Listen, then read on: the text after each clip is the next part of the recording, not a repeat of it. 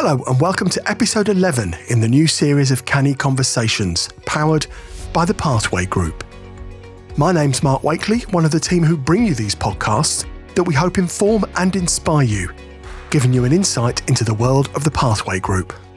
If you're new to the podcast, then let me tell you there are already 51 episodes out there, and you can listen to all the past episodes by searching for Canny Conversations on your preferred podcast platform, or go to 1386audio.com/have a listen.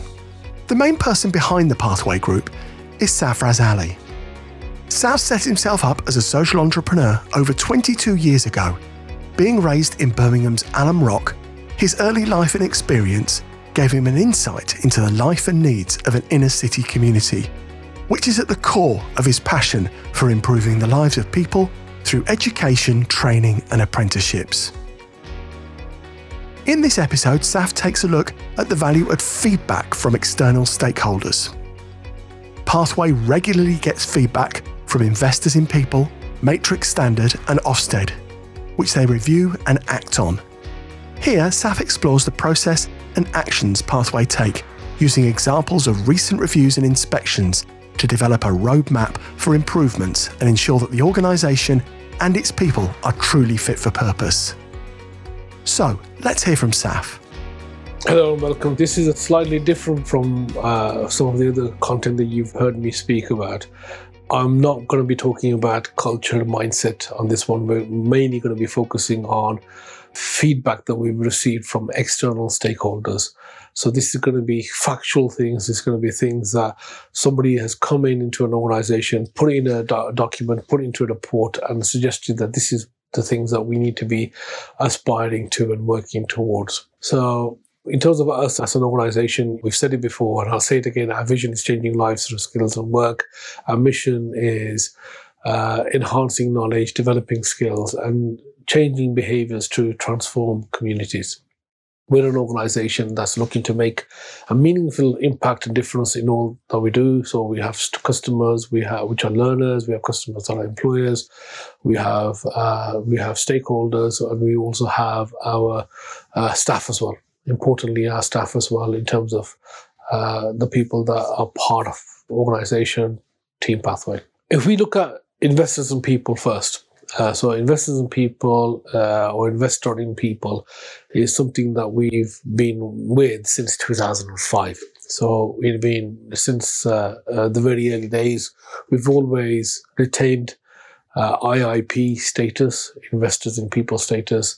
And this time round, we've gone with the Gold status, which is one of the highest ranking statuses for an organization to have. So Investors in People basically has given us some feedback, and I'm going to go through some of those things that they have said in terms of these are areas that our organization needs to get right, needs to improve. And one of those areas that they focused on was the management team and the line managers in terms of their establishing objectives for performance appraisals and establishing those objectives for those performance appraisals to people that they're managing and to a management framework. So that's something that we're looking at.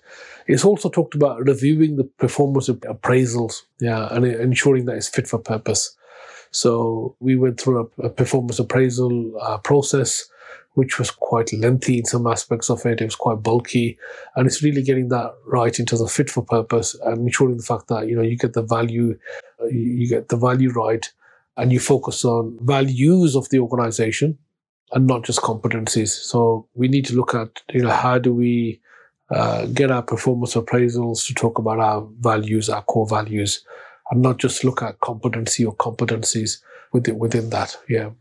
They also suggested and praised the fact that, we've got some element of planning in terms of succession planning. And they also suggested the fact that we continue our approach to succession planning, but however, include individual personal development plans as well. So, link it all together. A lot of this is about connecting and linking together, which we have discussed before.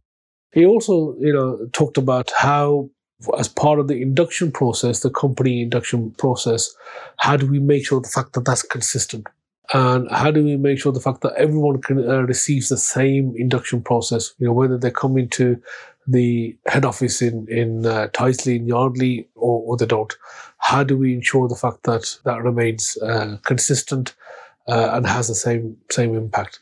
And one of the recommendations was the fact that possibly that could incorporate some of the videos from senior managers, senior leaders, myself included. And this is one of the reasons why we're looking to get our onboarding, get our communication within the organization consistent, and ensure the fact that it's direct and people are not doing it from a perspective of their own. So somebody's experience is the same as somebody's, the experience is the same. It's that consistency of experience. Another area that was suggested to us by the Investors in People was the fact that the leadership and management competencies are very clear in terms of the focus on teaching and learning, and that teaching and learning and development needs to be at the heart of the organization. We also talked about getting the right information. So from our management information systems, management information perspective, the fact that, the right level of information is given to every member of staff so they can effectively do their work with the information that they're getting in a timely manner. And the information that they're getting is consistent in their approach. And this consistency in approach is something that has been said throughout the consistency. So ensuring that we are consistent in everything, and consistent in our the delivery, consistent in our approach, and the contribution that each division makes, and we have the same standing on where we are. So that's Investors in People in terms of some of the recommendations. We've already looked at some of those recommendations. We're very pleased with the fact that we became Investors in People Gold Standard. We're looking to maintain that. It's a 3-year cycle that we will have, but every year they will come and do a sort of a refresh and look at where we are and what progress we're making in terms of our Investors in People. The next stakeholder report that I want to talk about now is Matrix.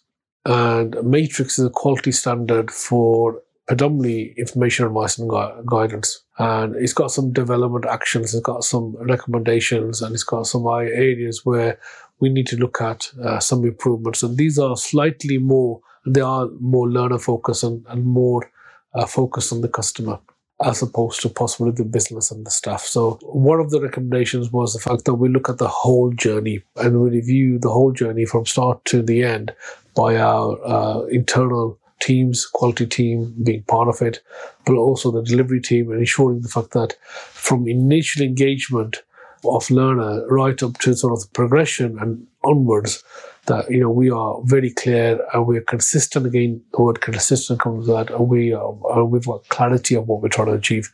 We know what our end is, and we know exactly what we're looking at. One of the other areas that Matrix mentioned is that some of our BDMs may not have full knowledge of all our programs outside their direct contract. So because we're talking about adding value to our customers, we're looking at adding value to our learners, there's going to be different layers of funding, different activities. Well, what they're saying is that sometimes the BDMs and frontline tutors may not have all the knowledge of other areas, so they're not in a position to cross-refer or upsell or look at other activities that we could do with those individuals. So therefore, they're depriving potentially of that learner. They're also not giving the best advice and guidance. They're not supporting the individual. And also at the same time, the organization is missing out because other contracts could be supported, could utilize the existing learners that we have and existing customers that we have. So it's an element of ensuring that our BDMs, our frontline learners are aware of other areas. Also for them to, for those individuals to take some ownership and accountability and responsibility. And it's not always about the organization doing so, but also linking in people within the organization, cross-checking and cross-selling with each other, and ensuring the fact that we as an organization are effectively delivering the contracts we have. When it goes back to our core values, we're acting in the best interest of us all, acting in the best interest of Pathway. And we can only do that if we, are able to sort of cross-refer within the organization and ensure that the learner can grab other opportunities within our organization. Once we've got a learner in our ecosystem, once we've got a learner within our system, they can be moved on to other funding streams and moved on to other areas. So I think it's vital the fact that we within the organization are able to break down some of these silos. We're in a position where we can work with our teams and ensure that each one understands not only in terms of their individual responsibilities, but also the collective responsibilities, and where they can sort of get customers, get clients to upsell, cross-sell. We've talked about this again, get them to buy more often, and how do we do that with the existing customers? And part of that is that customer staircase and getting to that position where it serves us better.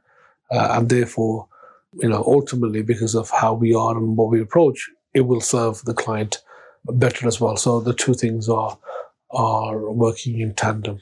Other areas in terms of feedback and sort of suggestions with regard to Matrix is a lot of it is to do with career progression routes.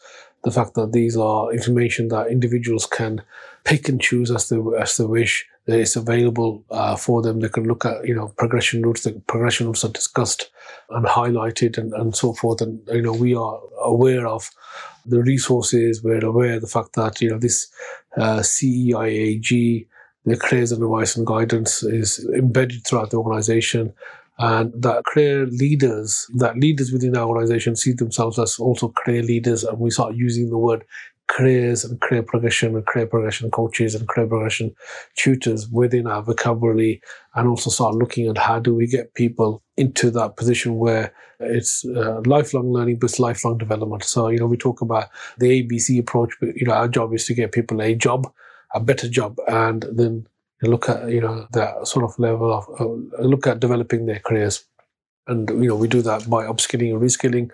So it goes back to that core, goes back to, what our purpose is as an organization. Other areas that were recommended is that we've got to be standardized in our approach. Again, that consistency, standardization comes in, Gatsby benchmarking, and ensuring the fact that, we are selling the benefits of our courses, of our programs, and we support those courses with informed information. And it's not just about the features and benefits, but it's also really potential sort of opportunities.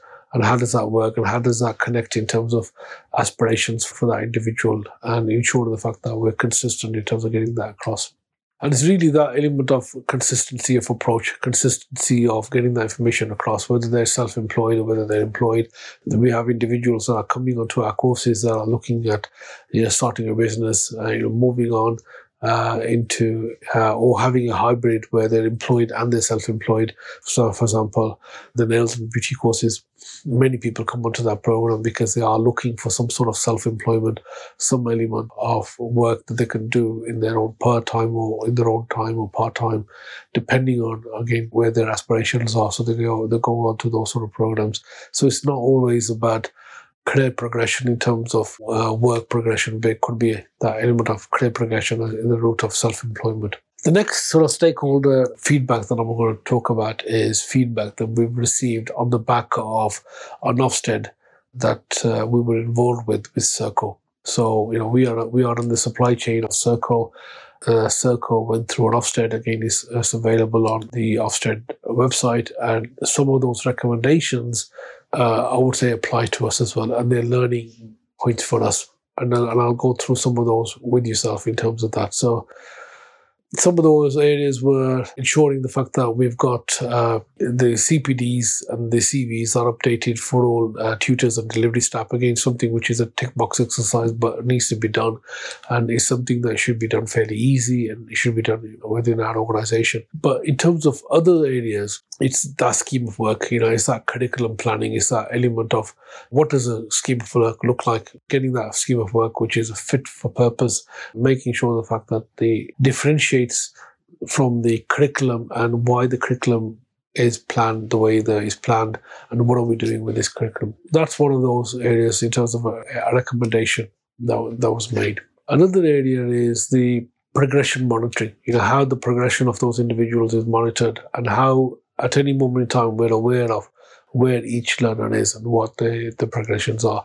There's certain things that was discussed in terms of observation planning, sampling of those plans, the observational teaching, OTLA activity, and how those records are kept.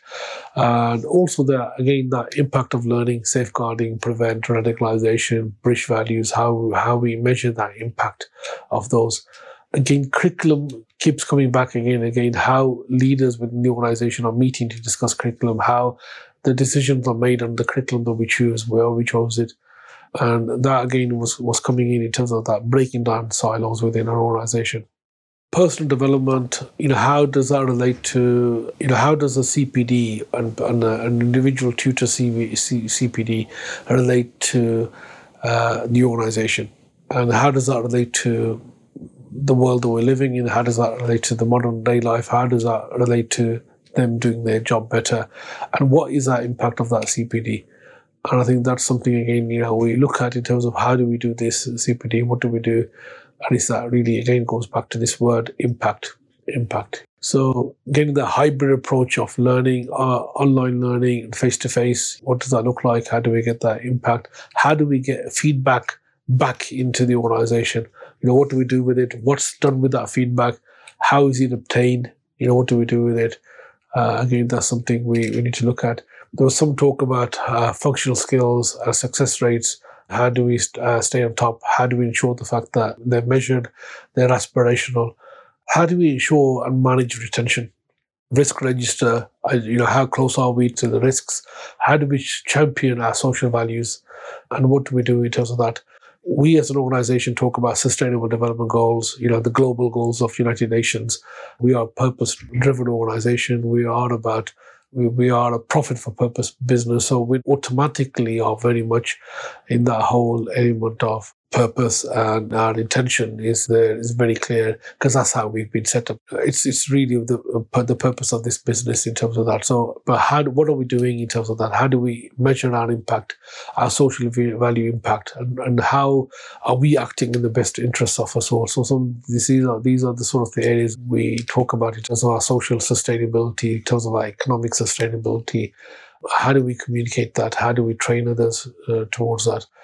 A lot of it also, again, from some of the feedback is about this enrichment and sort of planning, employment enrichment and pastoral activities. So, what does that look like? How does that work? What pastoral support and well-being initiatives are there for the learners, for the staff?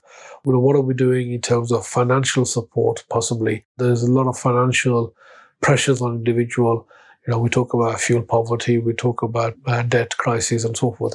Our customers, yes, of course, they may need that pastoral support, but it's also our team pathway, the staff members. We're all in that position where we need that support. How open are we for that? What's our processes to support individuals? How do we remain open for that? There's a lot of talk, particularly in the last few years, about mental health, mental well-being. How are we doing and having those conversations in terms of well-being? What are we doing about it? Yes, we've signed up to Thrive at Work. Yes, we've got mental health first aiders within our organization. But how are we moving that conversation further in terms of actually practice? So feedback from external stakeholders is absolutely vital in terms of us looking to continuously grow, continuously make those changes, ensuring the fact that, we deliver our mission as a result of the feedback that we've had. And we're in a position where we as an organization stay relevant. We as an organization stay fit for purpose. So investors in people, feedback from a staffing perspective, matrix feedback predominantly in terms of the learner perspective. Ofsted feedback covers leadership, it covers the learners, but there's an element of some holistic perspective there. But again, if linking that in, if we just take those feedback and put those into actions, that will help us strive to be better, help us strive to deliver on our sort of plans. And that effectively becomes a tool for our development, a tool as a roadmap for our progression, a roadmap for our improvements. And as a result of those improvements that we can implement, which will allow us to do our role better. I'll leave you there. So thank you again for your time. If you want to understand how SAF and the business reached the point of developing this strategic overview, why not listen to the rest of the current series, which can be found on your usual podcast platform under Canny Conversations, or go to 1386audio.com/have a listen. If you've enjoyed this podcast, then please like, review, subscribe, or follow. Please tell your friends and colleagues about us. If you'd like to know more, then go to cannyconversationspodcast.co.uk or go to SAF's website, safraz.co.uk. Safraz has also written a series of easy-to-follow business books, Canny Bites. These are available from cannybites.co.uk/buy the book. We will be back next week with another Canny Conversations podcast, so until then, have a good week. This is a 1386 audio production.